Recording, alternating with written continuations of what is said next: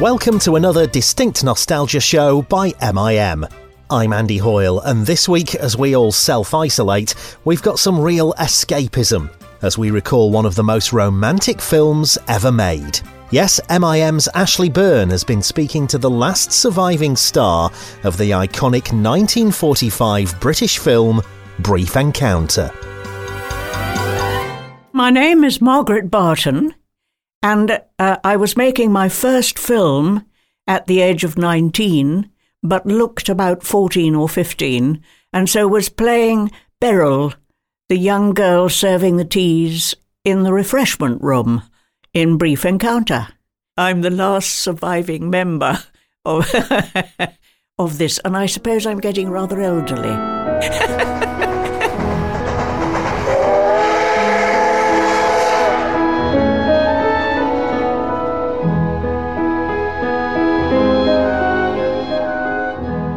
Let's take it right back a little bit and talk about your story. How did you land the part in Brief Encounter? Oh, well, I'd been working in the theatre in the West End right through the war. I started at the age of 12, in fact, just before the war. I went to my first and only audition at the age of 12 for the famous at that time Donald Wolfett. When it came to my turn, I was about 4 feet high, I suppose, at that stage in my life. He said very kindly, "Do you think your voice will reach the back of the theatre?" And I said, "Oh yes, quite definitely." And he gave me a script, and I read a few lines, and he said to the whole establishment which was there in the theatre at that time, "We've found our mouse." And I played the mouse that told the tale in the Pool of Tears in Alice in Wonderland. And that was my first chance of actually being in the main theatre, which is what I'd always wanted to do since a baby, I think. I can't remember anything else. Anyway, so I worked right through the theatre and also had a year at RADA, the Royal Academy of Dramatic Art, at the age of 16, having worked quite a lot already. By the time we were coming to the end of the war, Noel Coward and David Lean had started to make Brief Encounter, which was the outside shots up at Carnforth Station, which was sufficiently far enough away from London to have the lights on instead of being still in the blackout. We hadn't quite finished the war. And although I never went up to Carnforth for that, all my work was in Denham Studios. So Noel Coward and David Lean said, "That's the girl we want to play Beryl in Brief Encounter." So I didn't do an audition or anything like that. The first thing I knew, I was visiting them at Denham Studios, and they were delighted to have me. So that's how I got into Brief Encounter. Fantastic. And just tell us what these two, I mean, these are two greats, aren't they, of film and literature and all the rest of it. What were they like as people, Noel Coward and David Lean? Well, the sad thing was I didn't actually ever meet Noel Coward. He never came onto the set. But David Lean was a marvellous director.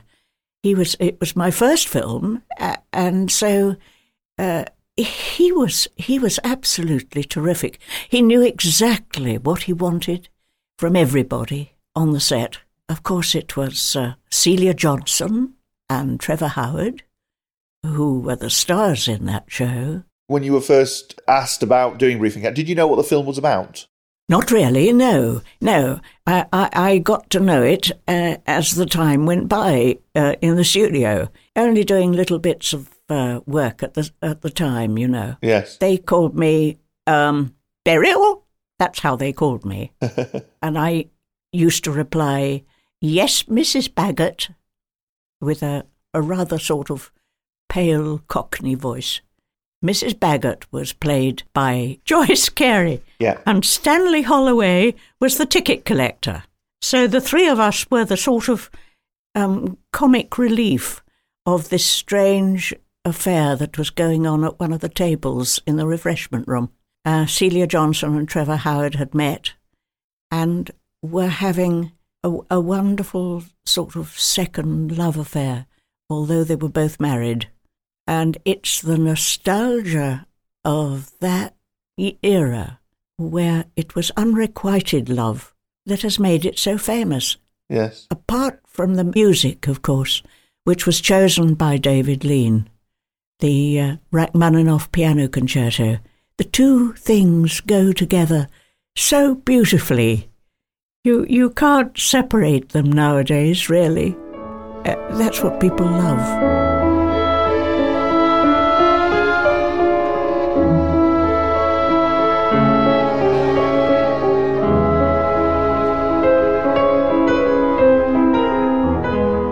In many ways, it was quite simple as well, wasn't it? You know, here was an encounter on a railway station. It was. That's right. There wasn't anything complicated about it, was there? Nothing whatsoever, no.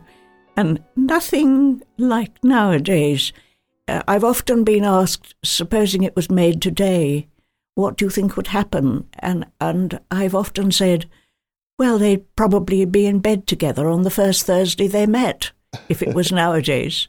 But then, oh no, it was very different. But of course, at the same time, it was quite controversial, wasn't it? Because it was talking about a married couple having a love affair kind of thing. Yes, that's right. And there's this wonderful, deeply moving music going on in the background. What is amazing is that it's still so needed nowadays. Do you know, young people love it. We did a special performance for a university, and they all came dressed in 1940s clothes. They all had a handkerchief because they knew they would cry at the end, and they absolutely loved to hear me talking about it first, and they loved the film. And David Lean said at the time, you know, that he didn't think in any way at all that that was going to be a special film in any way. I think I heard him say, oh, this is a little film that will go into all the other films being made at the moment, and people will love it because it's the end of the war, and so they'll enjoy it. Yes. If he'd been alive today, he would have been absolutely astonished, I think. I think you're right. And of course, he went on to make some, very, very ambitious films, didn't he? Things that took up lots and lots of people and time and lots of landscape and music and Dr. Zhivago, all those kind of things he was involved in. And this was quite a simple film, really, in one sense, compared to all those, wasn't it? That's right. Simple and yet lovely. And because it was unrequited, I think that's why people so love it now. It's very funny, isn't it, that the way the time has changed. It is. I mean, the other thing about it is, how significant do you think the setting was? The fact that it was on a railway station with the old trains and all that kind of thing. Do you think that added to it? It was lovely to have the trains rushing through Carnforth. They do, don't they? And they were all told at the time when they were actually filming up there, but one driver wasn't told. And so when he saw the lights on the platforms as he came starting to rush through, he blew his whistles and made a lot of noise, which ruined the whole filming and set at the time. He became quite famous for it.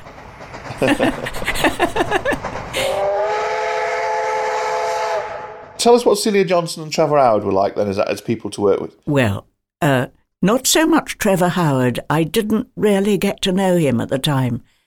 But Celia Johnson I did, and we became very good friends afterwards and did a lot of BBC work, radio plays and things like that. And we actually did a tour of Italy with the Arts Foundation, the Arts Council after the war. I can remember sitting with her on a balcony overlooking the Grand Canal in Venice, watching the sun come up. She was a good friend, and as I say, we did work together quite a lot. Was she a big star at the time in 1945? Was she already a big star, or was it Brief Encounter that helped to make her a big star? I think Brief Encounter made her, didn't it? But she was very well known in other films. Quite a lot of British pictures that she made. She had such beautiful eyes. And David Lean asked me to come behind the camera once or twice to have a look at her and just watch her. She was so deeply involved in the part that a tear would drop out of her eye. At the same time, every time he said, I think we'll just try that one once again, or, you know, the way you do in filming, there's lots of stops and starts. But it didn't matter with her somehow. She was so intent on keeping in character. Yes. And deeply feeling the whole scene. Well, I think that's what you notice with both of them, isn't it? That the you know, often people parody it, don't they? Because in some respects it can feel over the top, but actually they were really expressing their emotions in a huge way, weren't they? They really were. Yes, that's right. I learnt a lot, actually, being my first film. But it was marvellous to watch her. And then everything would be changed because the camera would need to be on the other side, and all the scenery had to be changed and all that sort of thing.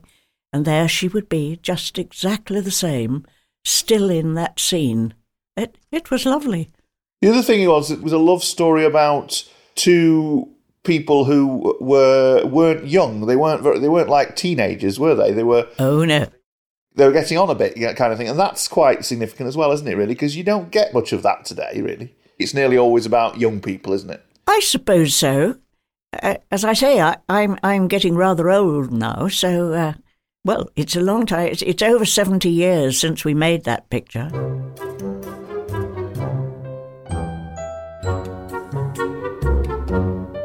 This is Distinct Nostalgia by MIM.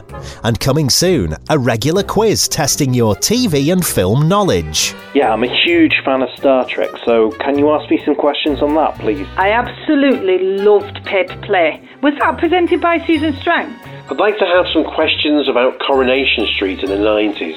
How would you like to be crowned Distinct Nostalgia Mind of the Month and win a Distinct Nostalgia mug in the process? If you think you could answer random questions on both a chosen subject and if you get to the final, TV and film general knowledge, then drop us an email now to info@madeinmanchester.tv.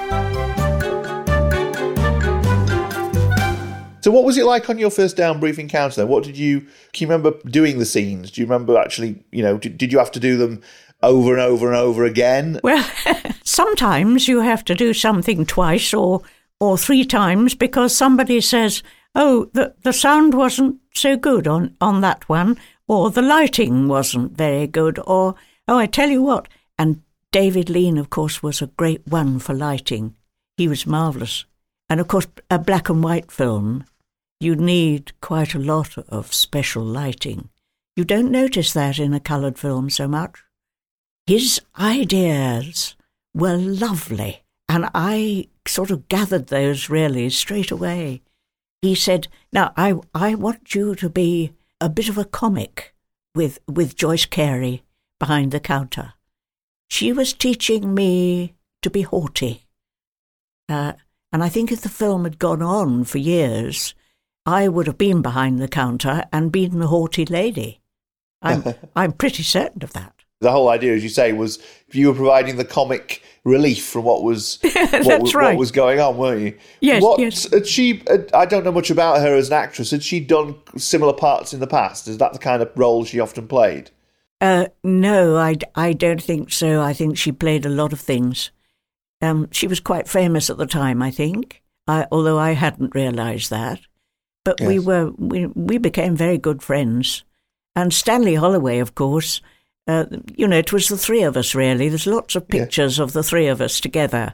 And then you get a throwaway shot in between when Celia Johnson and Trevor Howard are listening to what we're saying and everything, and sort of grinning and laughing about it. What was your favourite scene in it then, do you think? What was, I mean, not just your scenes, but when you look back at it, and what's the one that you think sums up the film? Well, there was one that I was in.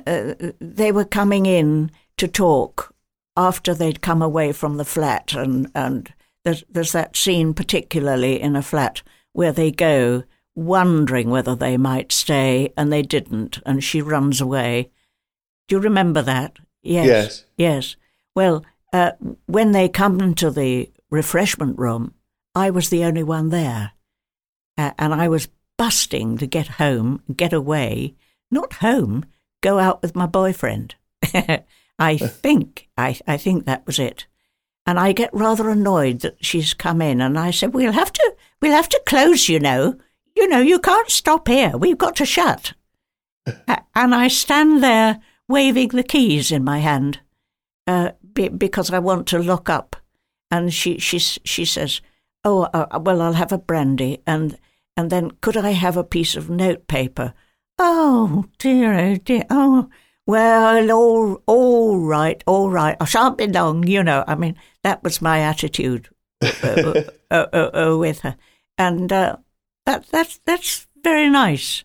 That happens towards the end of the film, and they're beginning to say that they're not going to carry on. He's going away and all that sort of thing, I didn't know that, of course. So how long did it take to make Brief Encounter? I think I was working for about 3 months. Right. And very well paid at the time, but my goodness, I don't get a penny now any time it's shown. Do you know, they're showing it in Japan non-stop. I don't even get a penny for that. That's amazing. Of course, that doesn't matter to me at all. It was difficult to make films in wartime, wasn't it? Can you just tell us a bit about that sort of period and how, obviously David Lean decided to make it, to focus on calm because of the fact it was easier to do it there than it was in London and that kind of thing. Just tell us a bit about the difficulties there were in that period. During the war, I was mainly in the theatre in the West End. And when we made films, of course, one always had to stop if there was an air raid or something like that. I was in a play at the Duke of York's Theatre, and when one of those extraordinary buzz bombs used to come over, it used to make a terrible noise and then go silent. And the silence meant that it was going to drop somewhere. And so people in the theatre got down on the floor, and you heard all the seats going back in the stalls. They weren't allowed to sit up in the galleries or the circles at that time. And we had a big table on the stage and would have gone under there if we'd had to. But there was a huge crash.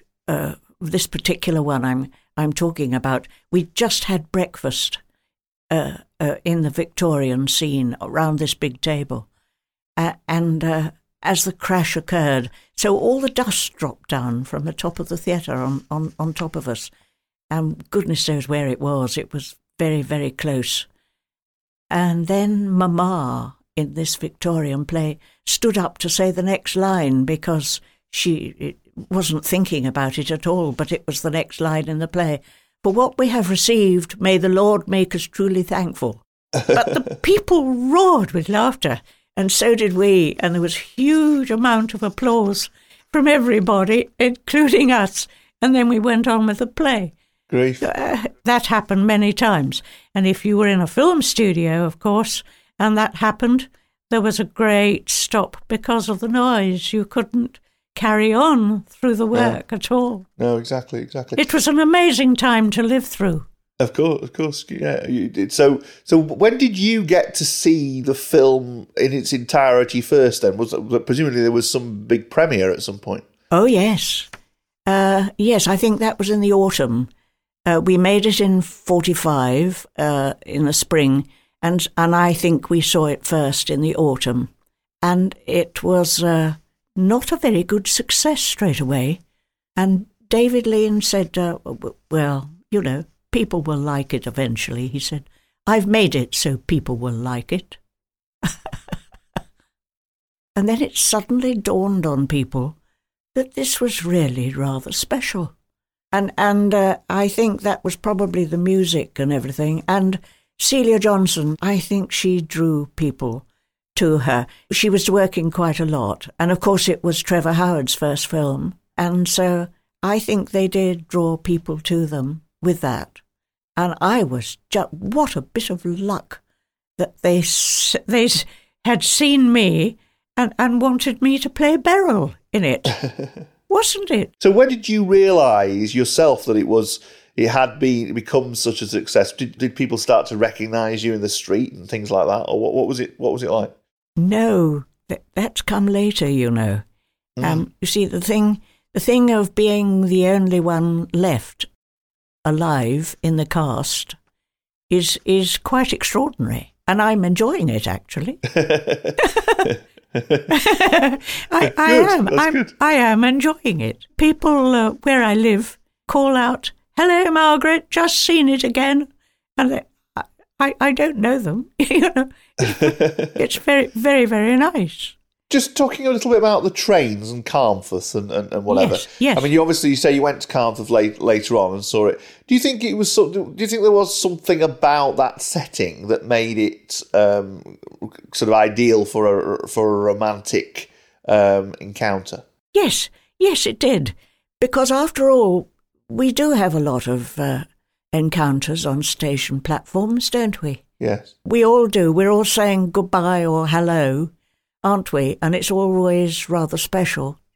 Have you ever stood on a platform and seen a steam train coming in and the noise it makes and the way it's special, isn't it? Yeah, most certainly. And so I think that happened in the filmmaking too.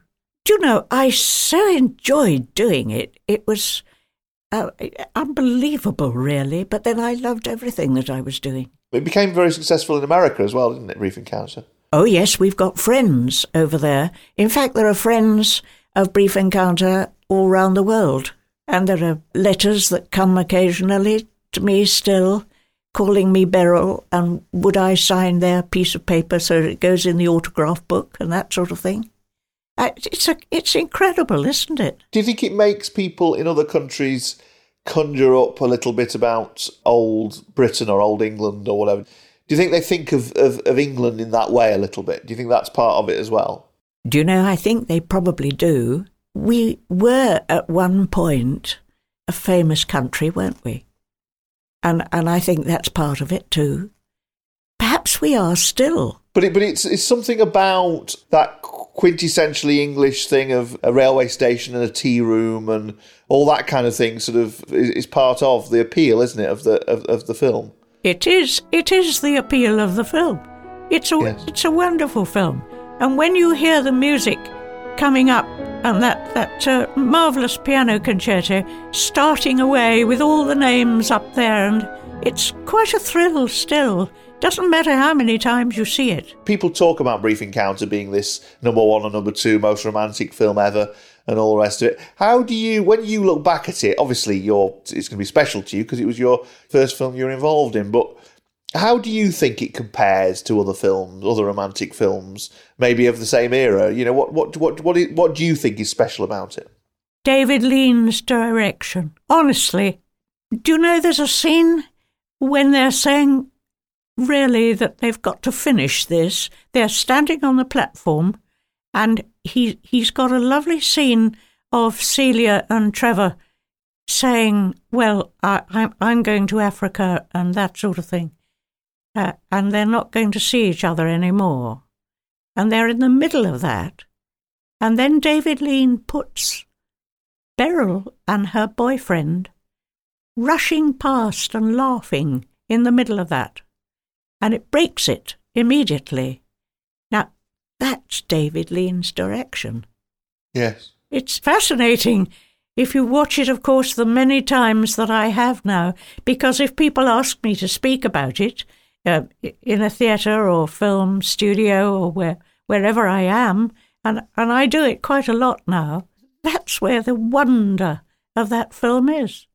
Margaret, thank you very much indeed for talking to me. That was really nice. Thank you. Well, I hope it's been all right. Yeah, no, it's lovely. That was And you- really nice. Thank you. Distinct Nostalgia is produced by MIM, and we're about to get bigger. We're going to be pulling out the stops to keep you entertained during this difficult time. Watch this space for a Distinct Nostalgia bonanza coming very soon. Bye for now.